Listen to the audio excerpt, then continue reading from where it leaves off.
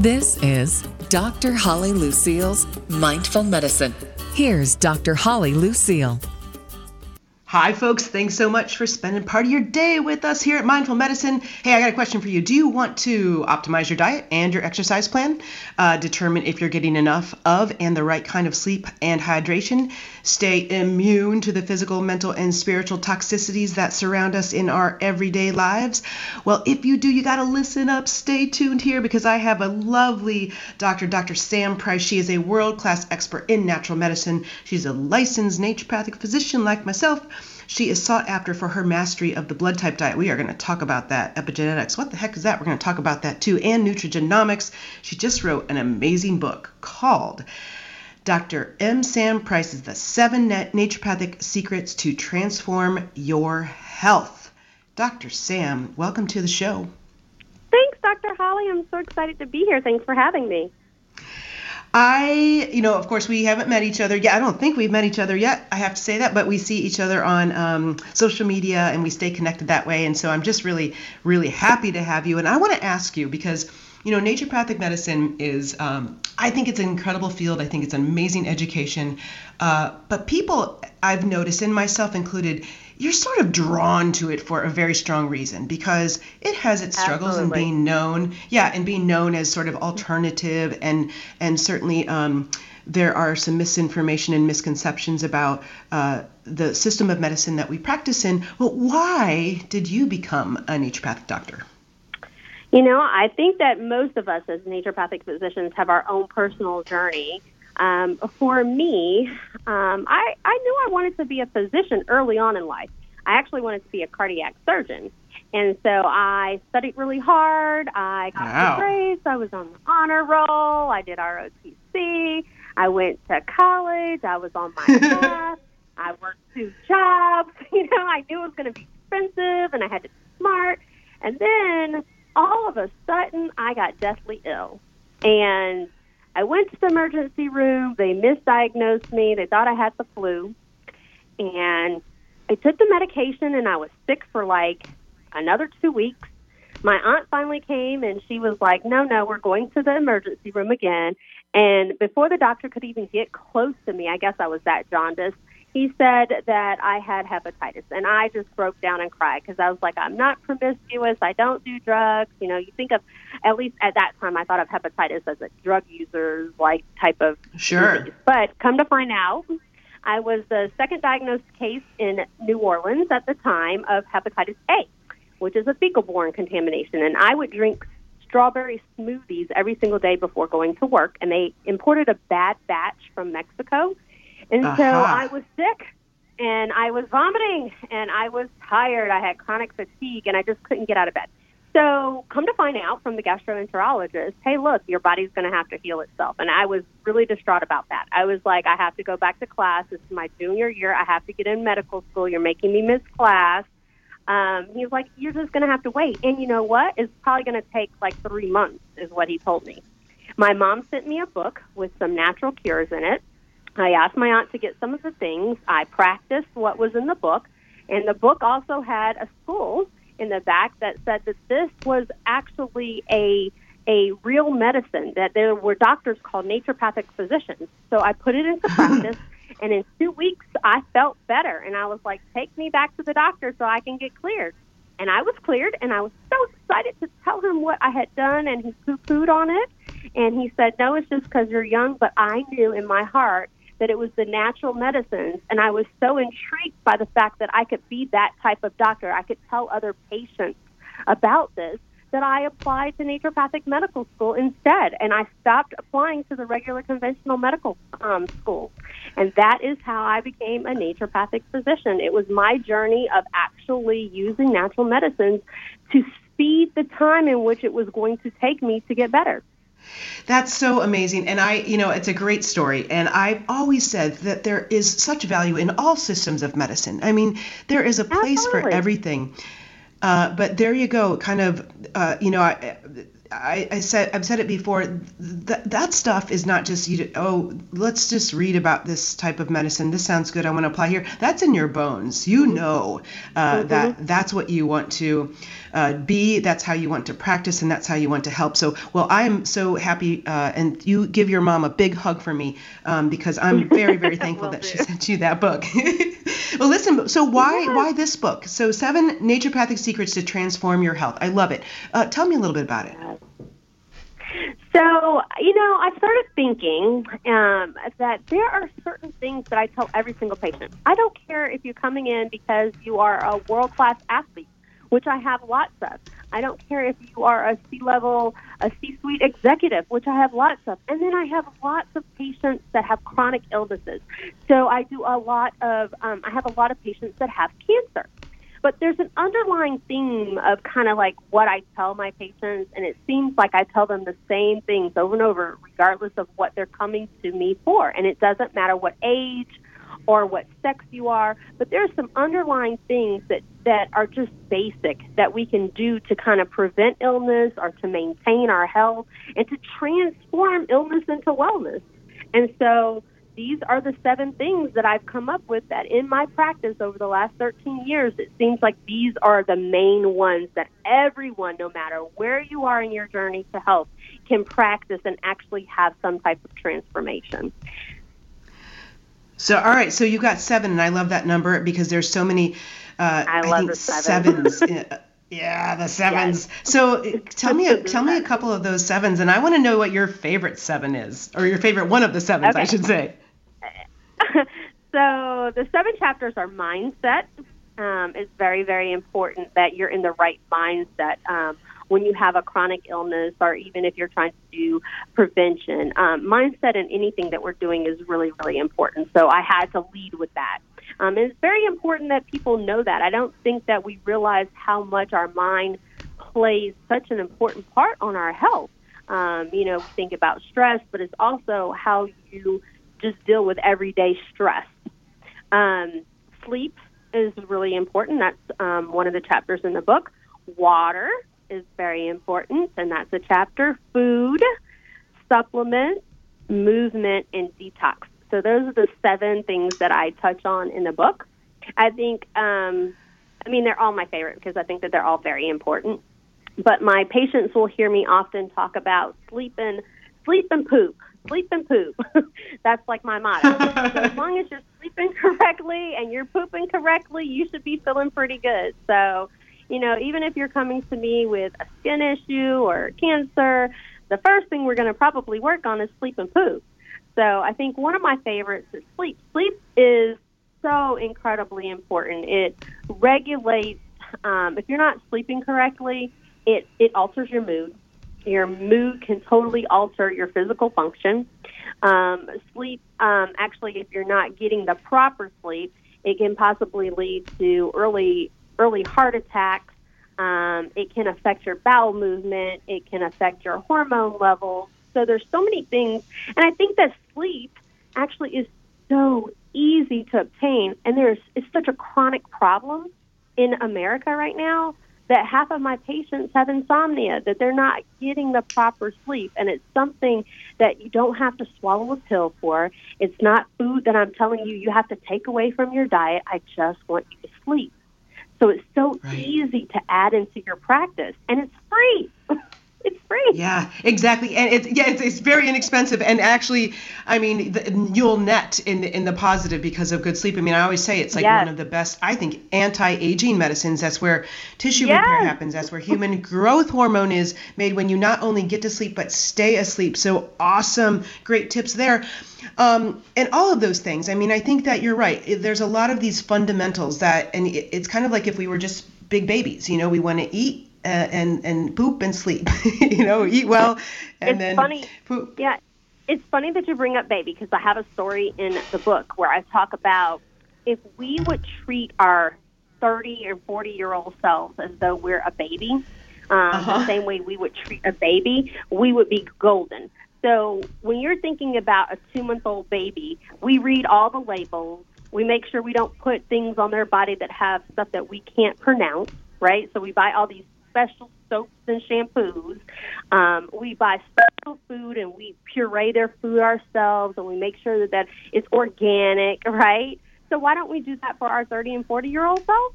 I'm not sure. Right. We make sure that they're properly fed, that they're properly hydrated, and if they're not pooping and they're not sleeping correctly, we get all agitated. Correct. So we need to do the same for our 30 and 40-year-old selves. We need to make sure that we're watching what we're putting on our bodies, what's going in our bodies, and making sure that we're properly eliminating sleeping and hydrating. Awesome. Yeah. Okay. Now listen, I want to pop subjects here. I want to pop over to the blood type diet because you studied with Dr. D'Adamo, correct? Yeah, that's great. I did. Yeah.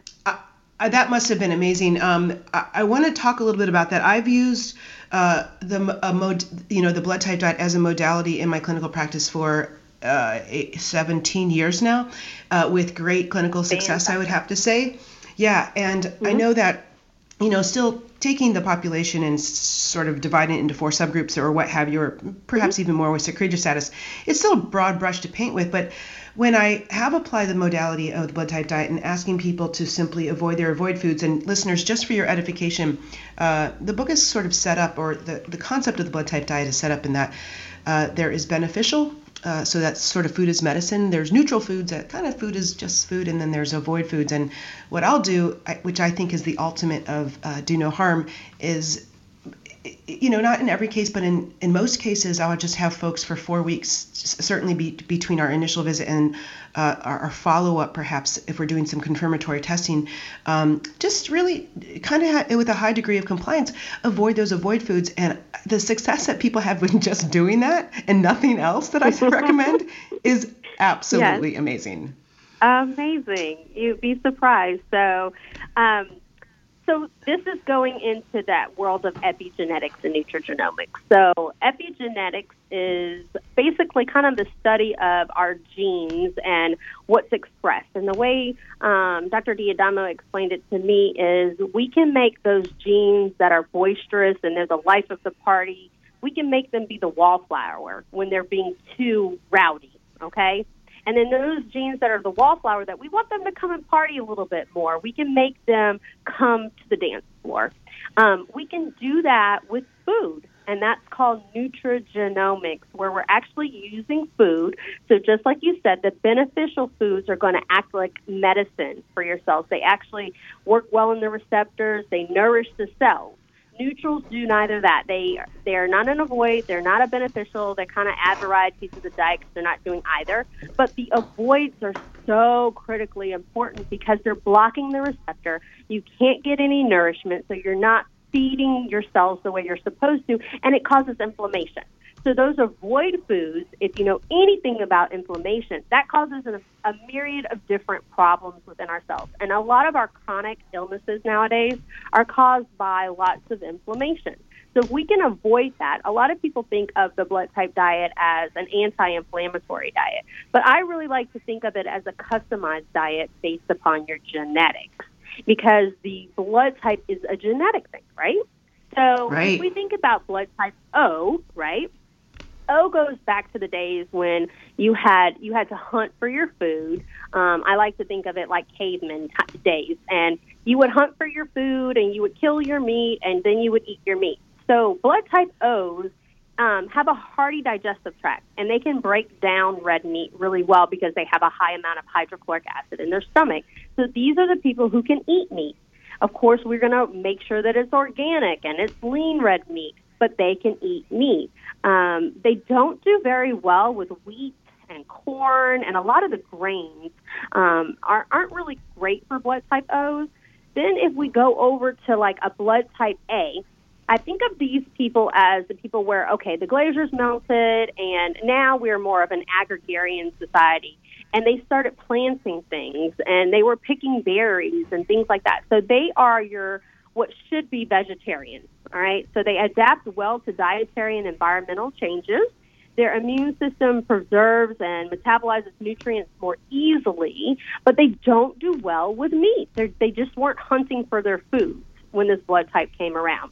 So they should be vegetarians. They don't have that high amount of hydrochloric acid to break down the meat. So they should really avoid red meat. They shouldn't have dairy either. But they do really well. So then evolution came around to blood type B. They have a very, very strong immune system, but they have some idiosyncrasies. So blood type B can't have chicken, which is just odd. You would think of chicken as a great lean meat, but I tell you, Dr. Holly, I can spot them a mile away. They're my patients that come in that have had migraine headaches since they were like 14 years old, and they just don't know what to do with their migraine headaches, and I take them off of chicken, and corn is another one, and soy. Okay, so it's chicken, corn, and soy for a blood type B, and all of a sudden their headaches go away. You know why? It's because they've been eating these things that are inflammatory, and once you remove them, the inflammation goes down, and now they don't have their headache. So I love to see it. It's like so miraculous in a blood type B. It's like immediate. Then the other blood type is blood type AB. And this is kind of a weird blood type. They have some of the strengths of the A and some of the strengths of the B. It's really designed for modern conditions. They have highly tolerant immune system, but they shouldn't have red meat. So that's the same as blood type A, right? They shouldn't have corn. That's the same as blood type B. So these are some of the things that we talk about when a patient's interested in going on a blood type diet. Sure. That's a wonderful way to break it down. And, one of the things that I certainly, like anything else that's out there right now, there's a lot of haters and people commenting. And, like I said, I always say it's the ultimate of do no harm. I always try to tell my patients, this isn't a fad. This isn't sort of like, okay, hey, this diet. What we're really trying to do through the research, and I've always also said that I think Dr. D'Adamo, Peter D'Adamo, by the way, listeners, is the author of The Blood Type Diet and other books, but that he's been somewhat ahead of his time. I think I just read an article where modern science is starting to catch on to epigenetics and this whole idea of blood type and how different compounds in food actually interact based on our genetics and such. And so, he's been doing this work and took over his dad's body of work. And so, once again, I think from a mindful perspective, because this, after all, is mindful medicine, opening our minds, because if they're closed, it's like a parachute, right? You're going to I don't think you're going to get anywhere. And the ultimate of do no harm, if you're interested, and there's an app as well. It's just the Eat Right for Your Type, and you can go in and for even 2 weeks, but I always say 4 weeks, just go ahead and avoid the avoid foods. It's amazing. I'll give you a couple examples. Coconut is really hot right now as far as a food item and a food additive. And I have some blood type O's that are, they're having coconut, they're cooking with coconut oil, they're having coconut in their smoothie, they've got coconut. So I asked this one woman, she was not progressing, and I asked her, she's like, I can't give up coconut. And I said, can you do me a favor, 2 weeks? She called me back and she's like, oh my gosh, I can't believe how better I feel after avoiding coconut. And so what I tell people is that, listen, if there's something on your avoid food that you are so bummed out because you eat it, I get excited because I'm like, I can't wait till you don't have it for a while because I think you're going to feel so much better. But then I also just ask them, hey, just pop over to your beneficial and swap it out for something, try something new. And so, it's pretty amazing. So where do you practice? I am in Ann Arbor, Michigan. So I have a practice in Ann Arbor, Michigan. It's Balanced Integration, and the website is www.drsam, DRSAMMN, as in naturopathic, D as in doctor.com. And then I have a practice in Warren, Michigan, once a week, and it's in a chiropractic office called Complete Care Chiropractic and Wellness Center. So let's talk a little bit about this, if you don't mind. Now, Michigan, there's many states that license naturopathic doctors as primary care doctors.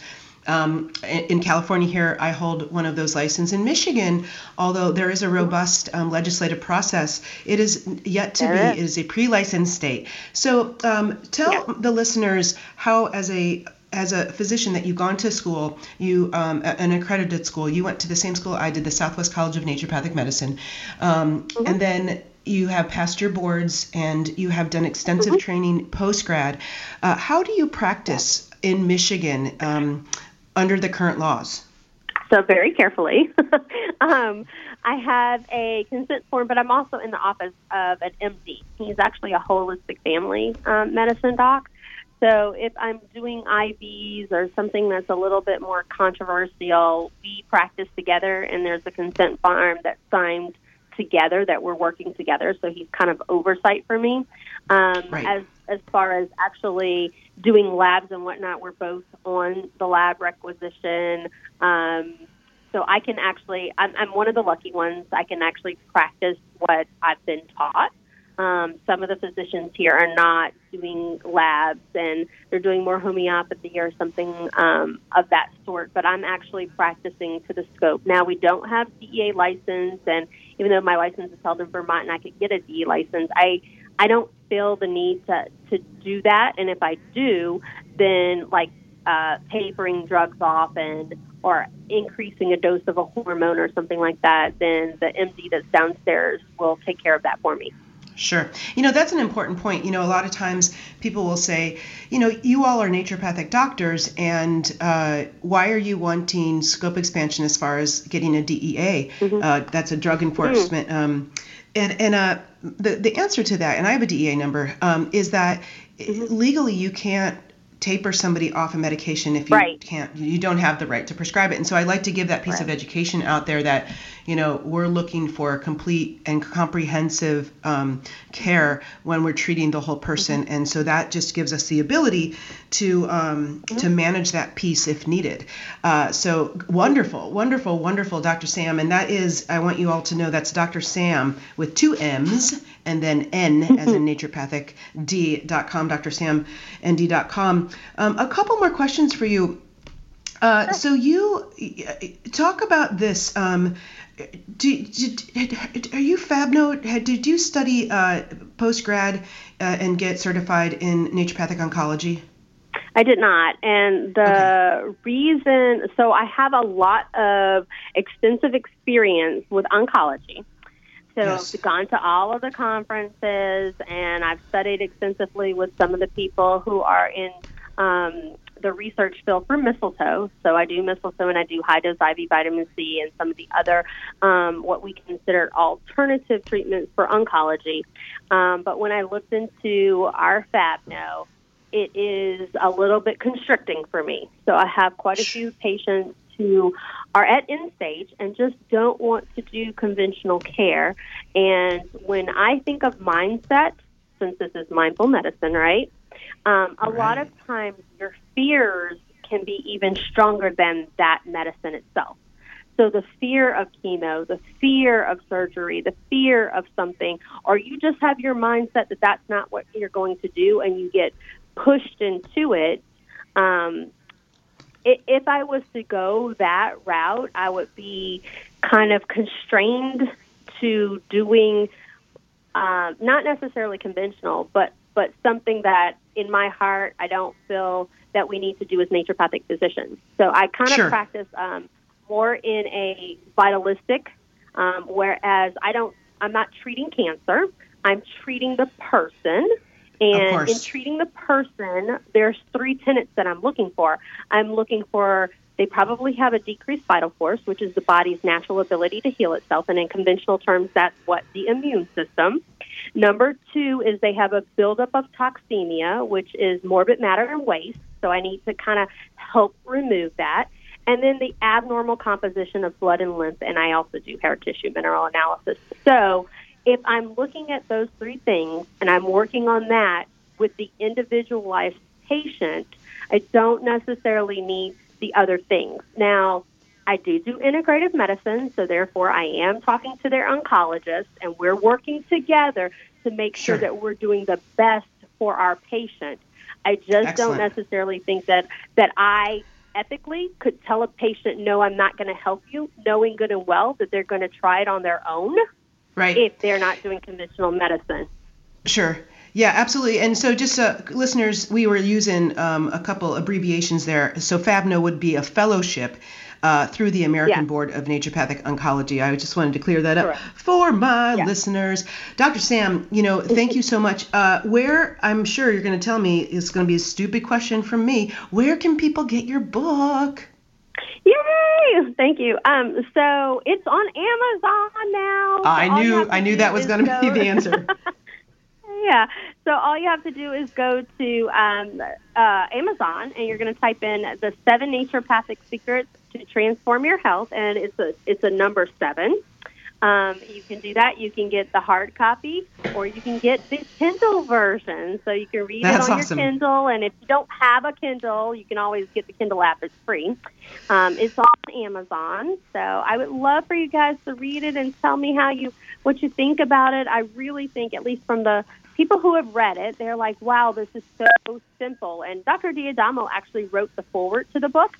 And in the foreword, he says that it's pretty hard to kind of explain difficult concepts, especially epigenetics and nutrigenomics, but I think I did a pretty good job of simplifying it and making it really easy for you to understand and making you want to make these changes in your life for the better. That's awesome. And so, folks, also, obviously you can find Dr. Sam at drsamnd.com, as we talked about. And I'm a big advocate of opening your mind and at the same time saying that, listen, there is value in all systems of medicine. I was a daughter of 2 pharmacists. Conventional Western reductionistic medicine has its place. It saves lives. But if you want to see a naturopathic doctor, if you want a second opinion, etc., you can usually find an organization in your state. Like, for example, where Dr. Sam works, she's got the Michigan Association of Naturopathic Doctors, and that's just mishnd.org. And so you can Google around and make sure that they're accredited. There's a difference between schooling and education that's out there. So there is the AANMC, which is the Association of Accredited Naturopathic Medical Colleges, because there are some online schools that you can go to, but that's that education is quite different than what you and I went through, and the boards that we have to pass and such. But anyway, Dr. Sam, it's been my pleasure. Thank you for helping us open our minds to seven different secrets of naturopathic orientation for people to improve their health and transform their health. Absolutely. And mindful listeners, thanks so much once again for sharing some of your life with us, and until next time.